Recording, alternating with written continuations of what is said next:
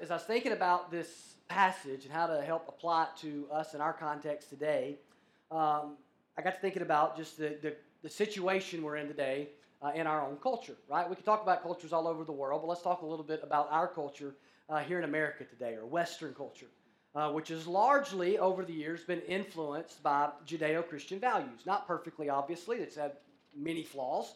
But at the same time, what we're seeing currently in our culture is a lot of Americans who know that influence or who have grown up in that influence are experiencing a little bit of culture clash right now as our American culture grows increasingly secular. And fewer people are influenced by what we would call biblical values in some ways. And we live in a culture right now where people are still very spiritual, but they're biblically more and more what we would say illiterate. They don't know when you say the guy holds the John 3:16 sign up at the football game. They're like, who's John? Is he in row 3, seat 16? Like, that average American that's 28 years old living in a large metropolitan area doesn't necessarily know exactly what you mean when you say John 3:16. You might be surprised to find out. And even in our churches are full of Christians, many of which have never read the New Testament, much less the Bible. And there's a lot of biblical illiteracy even among Christians today. And we see certain areas like sexuality, the gender discussion in our country, marriage, that are on the forefront of our national ethics discussion. And the biblical worldview on these matters is actually increasingly unpopular and not understood well. And so that's kind of the situation that we're in. And so there's kind of this culture clash that's happening. And in the midst of that, we've got to learn, how do we represent Christ well? How do we share Christ? How do we hold to Christ? How do we live for Christ? How do we live on mission? In a world that's increasingly not one that you can walk up and say, have you been born again? And people have a clue what you're talking about. Have you been saved? And they don't have a clue what you're talking about. And as we said back when we did the Three Circles series, we sometimes have to start at the very beginning with, did you know there's a God? And He made everything. Well, as we venture through Acts this morning, we see Paul enter the kind of culture where he had to kind of start at base level and build. Paul, as we come to Acts chapter 17, verse 16, at this point in Acts, we know last week we talked about how he had entered Macedonia and he came to a city called Philippi. We talked about the different people he met there, ending with the Philippian jailer. You get to chapter 17, he moves on from Philippi to a major city in Macedonia called Thessalonica. And it's at Thessalonica that it was said, these people, you might have heard the phrase, they're turning the world upside down, right? Some of the Jews that were there that were not open to the gospel are very upset about what's being preached, and they actually say they're turning the world upside down. They mean it in a negative way. We know that it was actually, they didn't really have a clue. They really were turning the world upside down, and it's continuing to be turned upside down by the gospel. And then, so they're kind of run out of that town, and they go to the next town, and it's Berea. And it's Berea that has been famously noted as the Jews there were very open to the gospel, and they studied the scripture to find out what Paul was saying. Is this true or not? So they're looking in the Old Testament and they're reading the prophecies. And is this Jesus really the Messiah? And it's a model for us of how we should approach the Word of God. You shouldn't just come in here this morning and hear me or anybody else open up the Word of God and tell you the Bible says this and this is what it means, and just take my word for it. You should study the Scriptures for yourself, right? And understand the Scriptures. And the Bereans are a great model for that. But even there, those people that didn't like Paul in Thessalonica, they followed him to Berea and caused trouble for him there, so Paul had to leave town. And he leaves town, and he leaves Timothy and Silas, part of his team, behind, and he goes and he's camped out in Athens. Now, he calls for them to come meet him. I don't know how much time has surpassed at this point. And while he's waiting on them to come meet him so they can continue their mission, Paul hangs out in Athens, right? He's got a layover. A little, what we might consider, hey, get a little downtime here. Maybe this is a time to be off mission for a little while, but we see with the Apostle Paul, there's never a time to be off mission. And starting in verse 16 in Athens, we see Paul is going to encounter a culture with a worldview and with idols in their world that is at odds with the good news of the gospel that he holds dear and is proclaiming and that we proclaim today. And it's a culture not awash with Old Testament literacy, but one that has a completely different worldview than one that has been shaped by a Hebrew people that have been influenced by the Torah. And from this, we can learn how to live and minister in a culture like ours that is increasingly spiritual, yet lost. knowledgeable, got knowledge at our fingertips, yet ignorant of God's word. Look with me in Acts chapter 17, starting in verse 16, and we'll read all the way down through verse 34 this morning. Now, while Paul was waiting for them at Athens, his spirit was provoked. His spirit was provoked within him as he saw that the city was full of idols. So he reasoned in the synagogue with the Jews and the devout persons, and in the marketplace every day with those who happened to be there. Some of the Epicurean and Stoic philosophers also conversed with him, and some said, "What does this babbler wish to say?" Others said, "He seems to be a preacher of foreign divinities, because he was preaching Jesus and the resurrection." And they took him and brought him to the Areopagus, saying, "May we know what this new teaching is that you are presenting? For you bring some strange things to our ears. We wish to know, therefore, what these things mean." Now, all the Athenians and the foreigners who lived there would spend their time in nothing except telling or hearing something new. Does that not describe our own culture today, where you've got news stations 24/7? You can open up an app on your phone and find out what's going on anywhere in the world, and people love to talk and debate on Facebook and social media and text, and it's just constantly figuring something out, debating stuff, talking stuff, much like the Athenian culture of that day. And then in verse 22 it says, "So Paul, standing in the midst of the Areopagus, said," now he's standing now in this room full of, I believe I read somewhere that was probably only about 30 people. But this is the leaders, this is the people that are, and they are the thought changers, they are the idea promoters of that day. As Paul stands in this room full of leaders, we have what is a condensed version of his sermon. This is probably not the whole sermon. It's probably the bullet points. It was typical for speeches in this environment to be very long. And so it's likely not that his was very short, although it does seem he gets cut off at the end. So he probably said a lot about each of these points that he goes over with them. Look at what he says. He says in verse 22, "Men of Athens, I perceive that in every way you are very religious. For as I passed along and observed the objects of your worship, I found also an altar with this inscription, 'To the unknown God.' What therefore you worship is unknown, this I proclaim to you. The God who made the world and everything in it, being Lord of heaven and earth, does not live in temples made by man, nor is he served by human hands as though he needed anything, since he himself gives to all mankind life and breath and everything. And he made from one man every nation of mankind to live on all the face of the earth, having determined allotted periods and the boundaries of their dwelling place, that they should seek God and perhaps feel their way toward him and find him. Yet he is actually not far from each one of us. For in him we live and move and have our being, as even some of your own poets have said, for we are indeed his offspring. Being then God's offspring, we ought not to think that the divine being is like gold or silver or stone, an image formed by the art and imagination of man. The times of ignorance God overlooked, but now he commands all people everywhere to repent, because he has fixed a day on which he will judge the world in righteousness by a man whom he has appointed. And of this he has given assurance to all by raising him from the dead." Now, when they heard of the resurrection of the dead, some mocked, but others said, "We will hear you again about this." So Paul went out from their midst, but some men joined him and believed, among whom also were Dionysius the Areopagite and a woman named Damaris and others with them. So here is the story that you might know as Paul's Sermon on Mars Hill. In the King James, it's translated Mars Hill because it uses the Roman name for the god Mars versus here we get the term Areopagus, Ares, the god of war in Greek mythology. The same false god, different names in the Roman culture and the Greek culture. And a little bit about Athens, where Paul's at here. Athens, Greece, has been known as what they call the cradle of democracy. It has an incredibly rich history and influence over the world today from its history. It's a famed city that F.F. Bruce noted in his commentary, quote, "The sculpture, literature, and oratory of Athens in the 5th and 4th centuries B.C. have indeed never been surpassed." Think about it this way. This is the city of Socrates, Plato, and as Bruce notes, the adopted home of Aristotle, Epicurus, Zeno.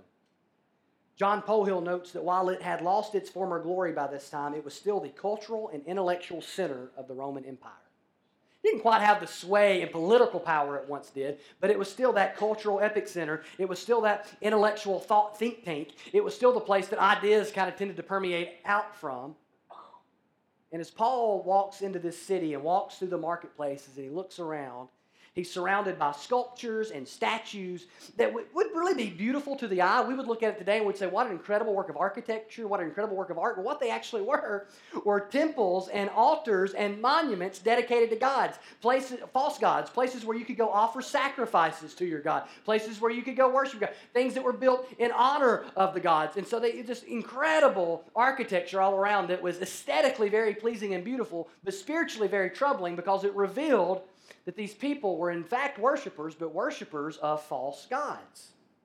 And so Paul begins ministering there. Now, we learned here from Paul, I believe, some takeaways here of how we can better live for Christ and live on mission in our culture today that's increasingly biblically illiterate and increasingly secular in our own ways. Number one, we see from Paul, and we need to learn ourselves, that we need to be stirred to action. It says when Paul was in this city, his spirit was provoked within him as he saw that the city was full of idols. That word there, provoked, is an important word. It means stirred up, incited, urged on, upset. It's kind of a picture of righteous indignation. Paul was deeply bothered. He was a little hot under the collar about this. But not in a way, I'm going to go, rip somebody's head off verbally kind of way, but just, he's deep about the God of the Bible, the holy God of the Bible, Yahweh, is not receiving the worship and the honor he's due. They're giving it to these false gods, these fake gods, these things they've created with their own imagination. And so what bothers him is what he sees with his eyes. The word there where it says he sees these idols, it means to see with attention. You can see things and it just kind of go over your head. Or you can see things and you can see issues behind things. And Paul here is looking beyond just the aesthetic beauty, and he's seeing a spiritual condition as he looks around. And you have to see and you have to feel the problem in your culture and in our city and with the people you know and love if you want to impact people far from God. The people are deceived. That they are, in fact, worshiping, whether they know it or not, but they are not worshiping the God of the Bible. Our culture today is filled with anger, but it's not righteous many times. The vast majority of it is actually quite sinful.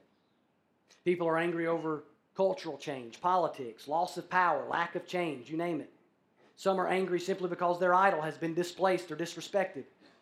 And so you've got righteous indignation that feels a righteous indignation when you see sin and you see injustice and you see things God not worshipped as he should, and righteous indignation will lead you towards loving people and pressing the gospel upon people and bearing witness to Christ. And then there's a sinful anger that's motivated differently and ends in different results, and usually just ends in us, giving somebody a piece of our mind, whether or not we give them the gospel, and it doesn't land like it should. Or we get bitter, and we fight power with power.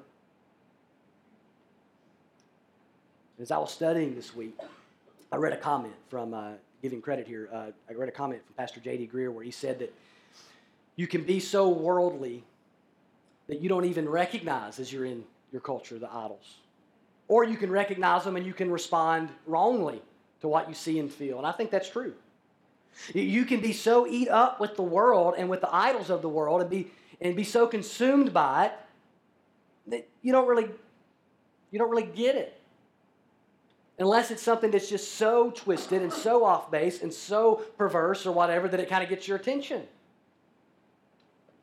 It's kind of like, it's because your nature hasn't been changed. It's kind of like if you take a fish and you take that fish and you place that fish in water, what do you have? Happy fish. And if the fish could talk and you could say, how's the water? He'd say, the what?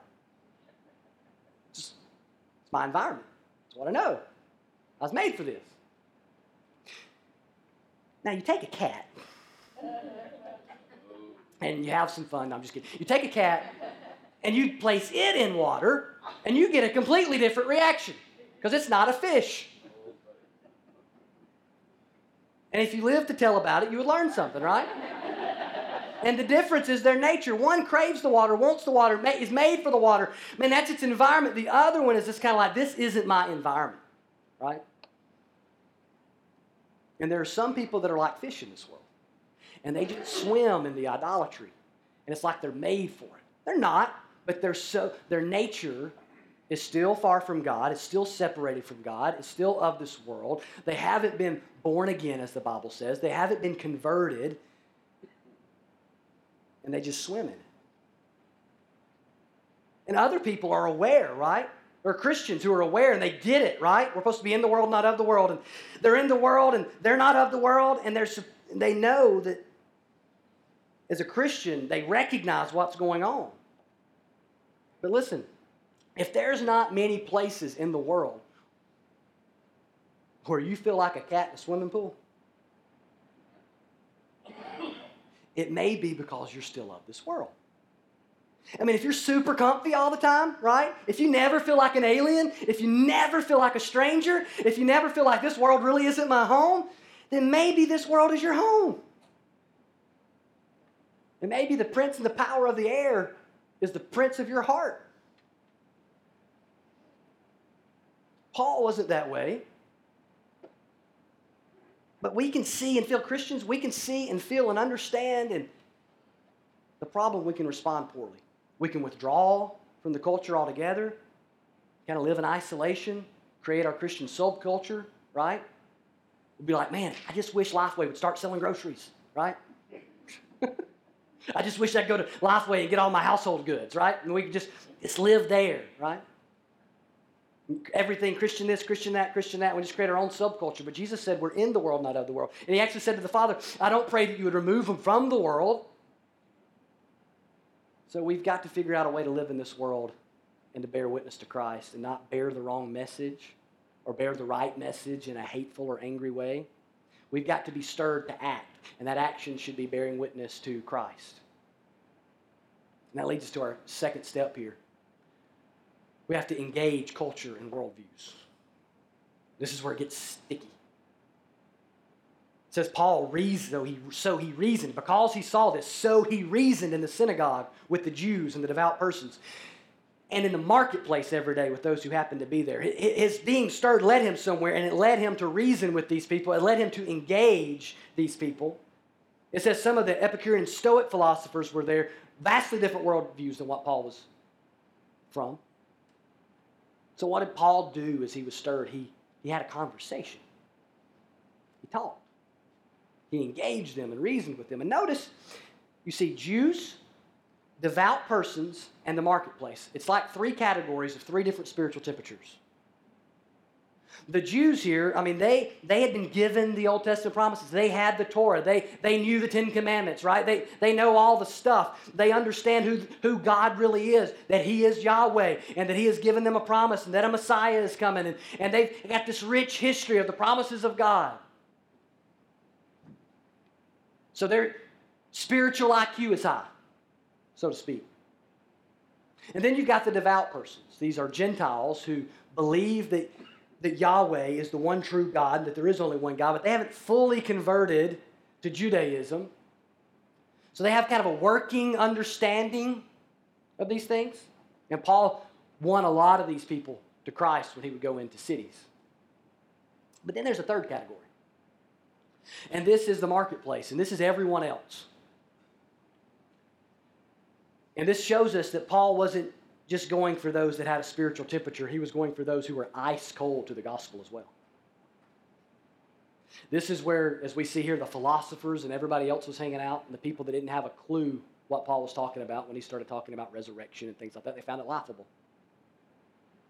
And in our day, we've got varying, there's probably more categories than that, but you could easily place everybody in three categories. We've got, in our culture, we might would say church people.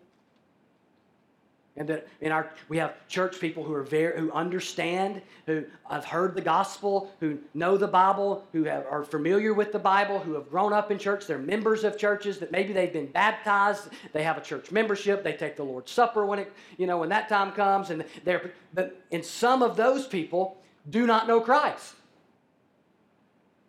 Just like some of the Jews rejected Christ when he came. And some of those have never truly received Christ. They're trying to earn and work their way to heaven. They're just like many of the Jews when Christ came, they're clinging to a works-based righteousness instead of hoping in the righteousness of Christ. And so we have to preach the gospel to those people. And then there's the devout people. And in our culture, I would say there's kind of this other group of people who maybe have been influenced by church, grew up in church, they went to VBS, they went to revivals growing up. Remember revivals? They have some church background or had a grandma that took them to church, or maybe they went to church when they were small. And so there's kind of like this memory, you might say, of the gospel.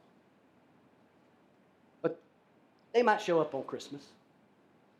They might show up on Easter. But it's just they kind of keep everything at arm's length. But they understand what we're talking about when we start talking about Jesus and all that sort of stuff. And then there's the marketplace that is filled with people that don't know what John 3:16. There's the marketplace where you have to start with, there is a God. Let's talk about that. He's the creator of everything.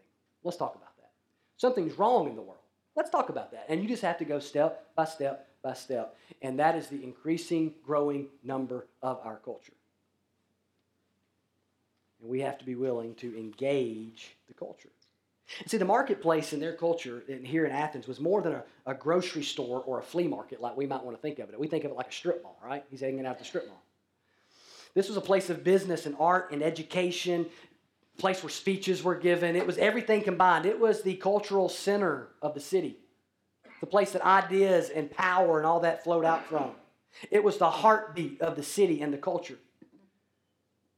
Tim Keller, who I quote often, especially about these kind of matters, says it's like if you took Hollywood, Harvard, and Wall Street and combined them. Right? And what we're learning here is that we can't be afraid to take the gospel into the very heart of the culture, to business leaders and artists and educators and government leaders. But see, that starts with us taking it to our friends and to our neighbors and having conversations with them. And because people shape culture, and we're called to reach people. And as we reach people, culture is shaped and changes. And to do this, we have to be willing to answer and deal with hard questions, as Paul was. We don't like the hard questions, right? I mean, I'm getting hard questions from Cannon now, a lot of times. He's asking me all kinds of things about, how can God be everywhere? There's only one of him. And we hear those, your kids, man, they can throw you some zingers, right? They'll ask you stuff that you never even haven't really thought about in a while, or you've never thought that deeply about. And the tendency is to press back and kind of go, oh, right? Text me or something, like I know something about it, right? Send me an email. Our tendency is just kind of like, wait till your mom or dad gets home, whoever you think might be more knowledgeable or whatever. But we don't need to be afraid of those conversations, not with our kids and not with our culture. That's where we need to press in. That's where God's at work, is in the hard questions. God's there, and he's working. I'm not talking about chasing every rabbit at the water cooler. But we can't be afraid, for instance, to talk about sexuality and abortion and gender and marriage and difficult issues that our culture is debating right now, because the gospel has something to say about all of that. And listen, how people come down on these issues and how they feel about these issues, it exposes who or what they worship. It reveals their idols, so we have to engage and we have to have discussions and show them that the gospel is applicable to their life and their worldview. Notice Paul engaged two distinct worldviews in Athens. First we see they mentioned the Epicurean and they mentioned Stoic. Let me tell you a little bit about those people. The Epicureans, these were the materialists of that day. They believed in no afterlife. You're dead and that's it. They had no problem believing in gods in the plural form, but saw them as detached, unconcerned, and uninvolved with the life of humans. Polhill, a commentator I quoted earlier, says that they believed, quote, if one truly learned from the gods, that person would try to live the same sort of detached and tranquil life as the gods, free from pain, passion, and fears. So this materialistic pursuit of pleasure and of tranquility, polytheistic. And then you have the Stoic philosophy. It was pantheistic. Everything is God, in other words. There's a lot of that in our culture today. And F.F. Bruce says that they considered God as the world's soul, right? That everybody had a divine spark, it's been noted, that they believed reside in all humans, and they called this logos. And to them, living by reason was to reach the ultimate in life. Because it was that reason that everybody had that linked everybody together, and that was deity inside of them, and everybody has a little God in them. And they had a high regard for self-sufficiency and a high moral ethic, and as has been noted, they believed in what you call a universal brotherhood, because we were all connected by this divine spark. That's kind of their philosophy. And both of these are foreign and different than the worldview that had shaped Paul. Both as a Jew and now as someone who believes the gospel, as a Christian. And his willingness to confront their worldview brought two things: opportunity and criticism. Opportunity because he gets to preach Jesus and the resurrection, it says. And then he gets this great opportunity in front of these leaders. But also it brought criticism because he's called a babbler, right? That's not a compliment. Hopefully that's not what you say about me at lunch when you go home. That preacher just babbled on today, right? A babbler, the word used to, it means a word scavenger. It was a picture of a chicken pecking, right? And it's saying, basically the picture was, you're just pecking at thoughts and ideas and just spitting them out, and you're just kind of grabbing this person's thought and this person's thought and kind of making this soup and spewing it on everybody. This babbler, word scavenger. And when Christians engage in the marketplace of ideas and take the gospel there, we will have ample opportunity, but we will also have ample criticism. And the choice is, we either go into the marketplace and reason with those that are there and how they view the world, or we stick to the smaller number of people that share a similar worldview, and we only hang out and talk with, in Paul's day, it would have been the Jews and the devout. And in our day, it would be the people that we can get at church on Easter and those that are here every Sunday. Less conflict, less criticism, less opportunity. Paul says, I want to engage all these worldviews. I want to engage the culture. I want to have a conversation. And here's where he brought it to. Number 3, we have to confront idolatry with gospel truth. Paul confronted the idolatry of the culture head on. That's how it has to be confronted if we're to share Christ. This is true in culture, and it's true in your heart. It's true in my heart. He did this primarily by contrasting the true God with their false gods, their idols. We can't confront the idols of our culture, though, if we're worshiping at the same altars they do, right? We can't bring the gospel very well to bear on the idols of our neighbors and help them to understand and discern that they're actually a worshipful person, that their worship is just distorted, if they look at us and they see someone who worships at the same altar they do. But like Paul comes out of a temple dedicated to a Greek god, and he said, now let me tell you about Jesus, which is who you really need. That's what it's like when they see us. Looks like we are engaged in the same cultural flow of idolatry in our hearts in the same place that they are, and we depend on for our identity and our self-worth and all those things that they do. And then we try to tell them about Jesus. And what that says is, let me give you someone to add to your list of gods. That's what I've done. As Paul stood before this group of people, he begins his address with, I perceive that in every way you are very religious. It's kind of, the word religious could be taken positively or negatively depending on context. And Paul probably purposely used it that way so it could kind of be taken either way. Because it could also mean like superstitious. Because it was obvious that they were very overly superstitious. They had a God for everything. Literally for everything. And their city was full of buildings dedicated to worshiping them. Now we tend to read a passage like this and go, well, that's very primitive. I mean, yeah, you're talking first century. Of course they had these statues. We don't do that today unless it's some primitive culture that this hasn't been westernized yet or whatever you want to call it. Let's take a walk around our city in our mind for a second. Let's get on I-4 and go south. And let's see the exit for Disney World, right? And Universal. And places where we've built entire worlds to entertain us. And then we go to Camping World Stadium, and Amway Center, and places where we've built these huge, magnificent buildings to watch concerts in, or football games and whatnot. Large resort hotels with elaborate pools. Downtown elaborate buildings that house large corporation offices and banks. Now, my point is not that these are the idols of our culture. My point is they are an indicator into what our idols tend to be. And they very much tend to be. Someone, I forget who, has said you can look at the tallest buildings in your city and usually tell what the idols are. I think ours is the Orlando Eye. I'm not sure. I don't know. We just like going in circles. So. An idol doesn't have to be a statue you worship. Paul said these were the, quote, objects of their worship. And that's the heart of idolatry. Not that it's made of concrete, but that it's an object, a thing that you worship. Anything you say, I can't live without, put the blank there. My life loses its meaning and purpose without, fill in the blank there. It can be very good things, right? Very good things. And so the point is not, I go to Disney World. The point is not, you go to Disney World, you're an idolater. No, that's not the point. The point is, the fact that places like that exist in our culture is an indicator to the things that we can, if we're not careful, we can tend to prioritize in idolatry. Things like comfort, things like family, things like leisure, things like money. What's the primary idols of our city? I believe the primary idol is comfort. It's a city of pleasure, and that's connected to comfort. And our economy is literally directly impacted by people's pursuit of pleasure and comfort. We want you to go on vacation. It's good for the economy, right? We want you to go to that convention. It's good for the economy. We want you to come spend thousands of dollars at Disney World. It's good for the economy. And we're directly impacted by that. So it would make sense that in our culture, and we live in a place where, hey man, November through March, it's an incredible place to live. The rest of the year is really hot. Still great because we've got the beach and Disney World and all that, but it's hot.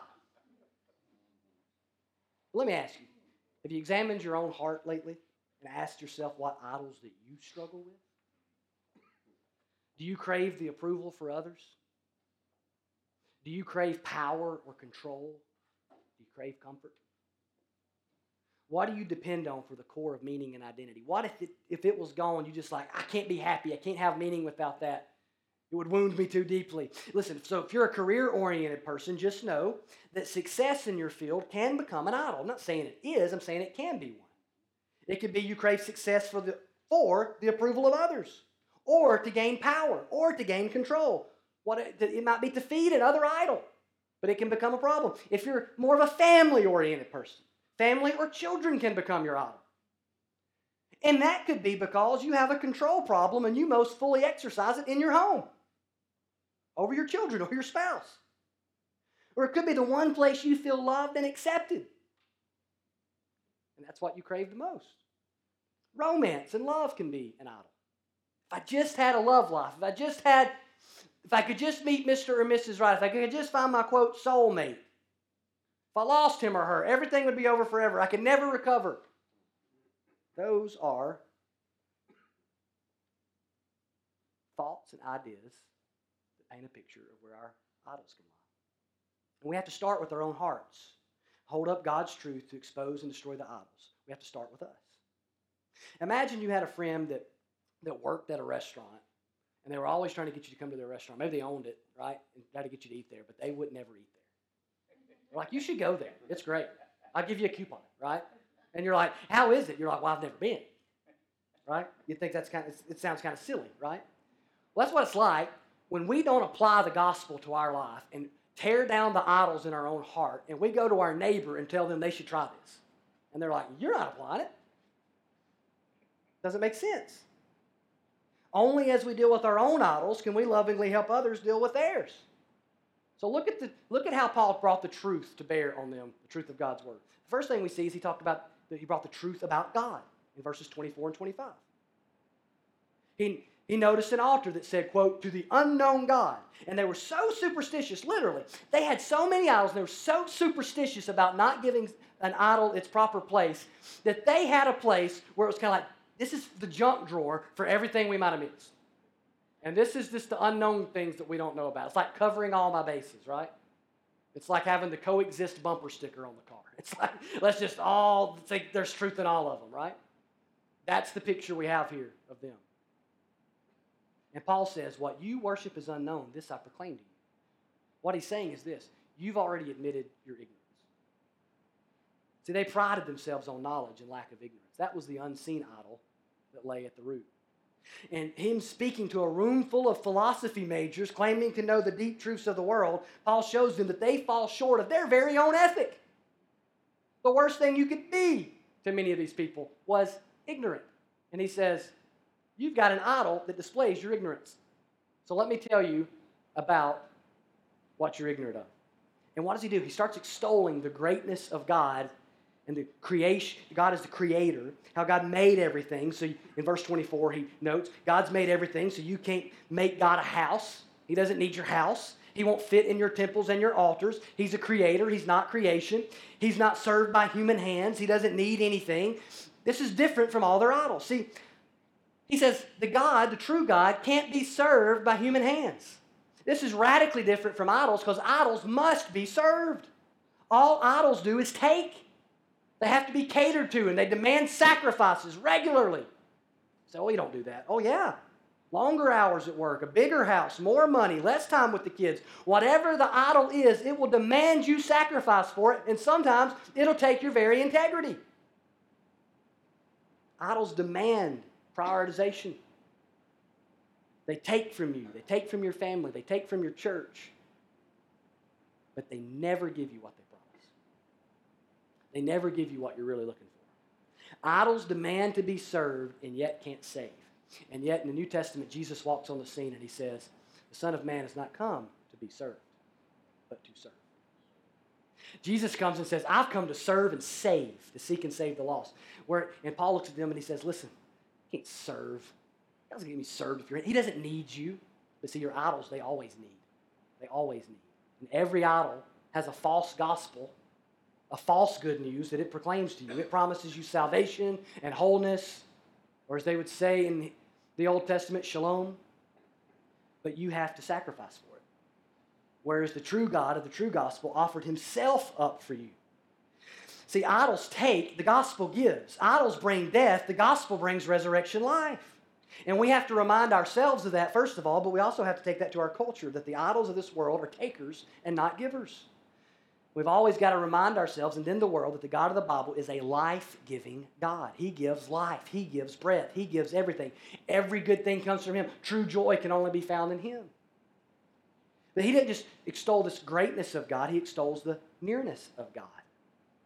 He's not far from each of us, he says. He wants you to seek him and find him. He's not like the Epicureans thought of their gods. He's not detached and impersonal. He's very personal. Verse 26, he's even sovereign over and involved in the allotted periods or seasons and boundaries of dwelling. He's not detached and powerless. He's sovereign and in control and involved in our lives. And he moves from that to the truth about man. That whole question of who am I? And in verses 26 to 28, he starts dealing with it. We're created by a great and near God, and every single one of us come from one man, and we know that man to be Adam. And we are, as Paul says, God's offspring. In verse 28, he's actually quoting from one of their own philosophers who wrote these things about false gods, right? He's quoting from their philosophers.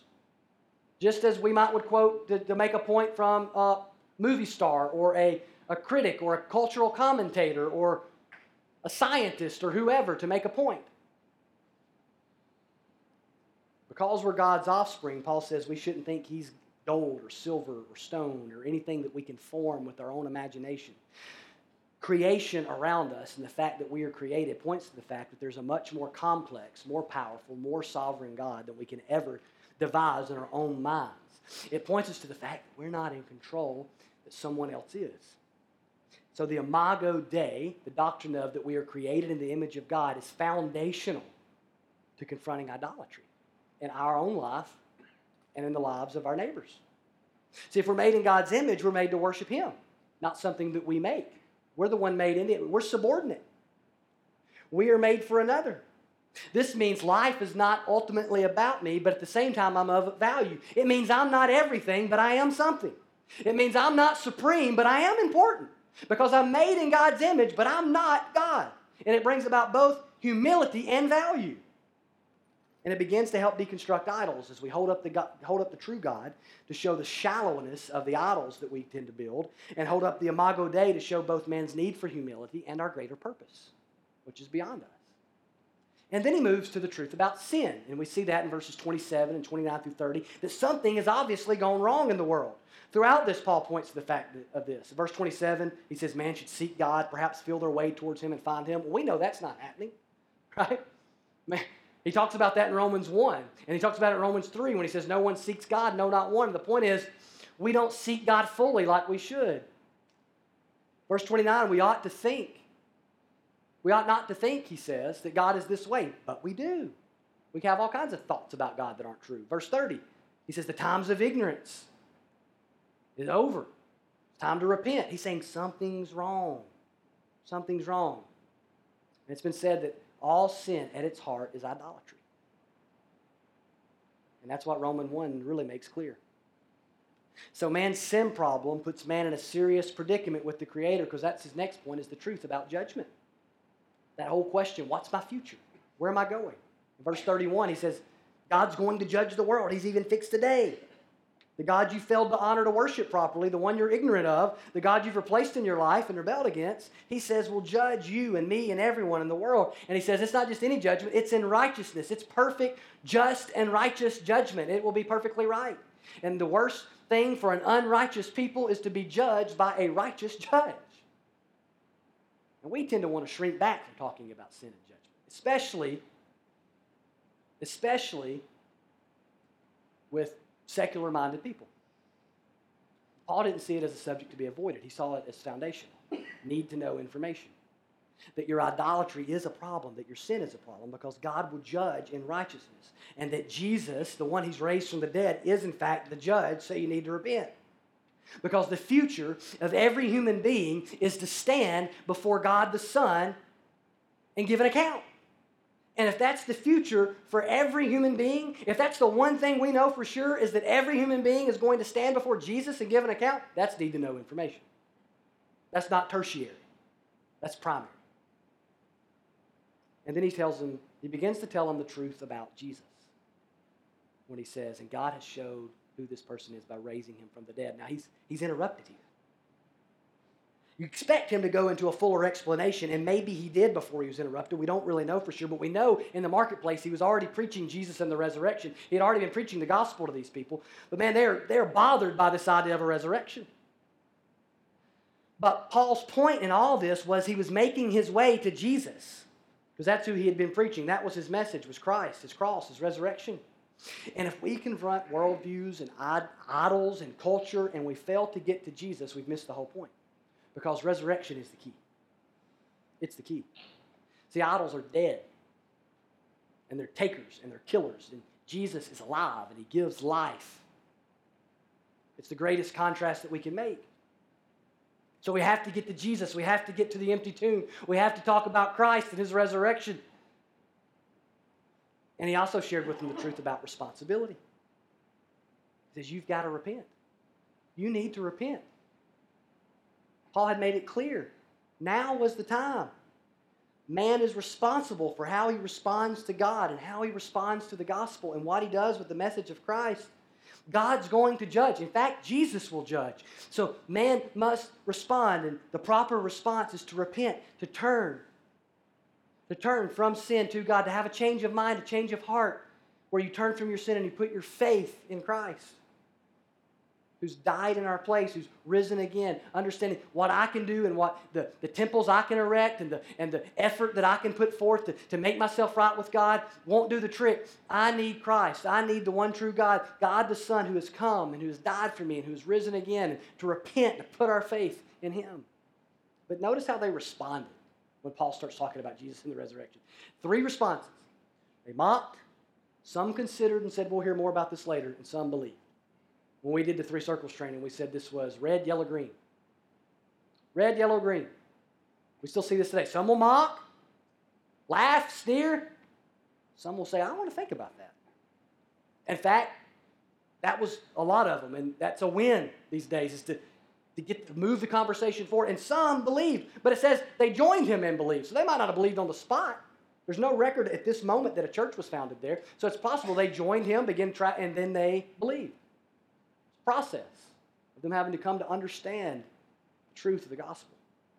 But we simply hold to and also hold forth Jesus and his message, and that's what Paul does here. Now let me ask you this morning.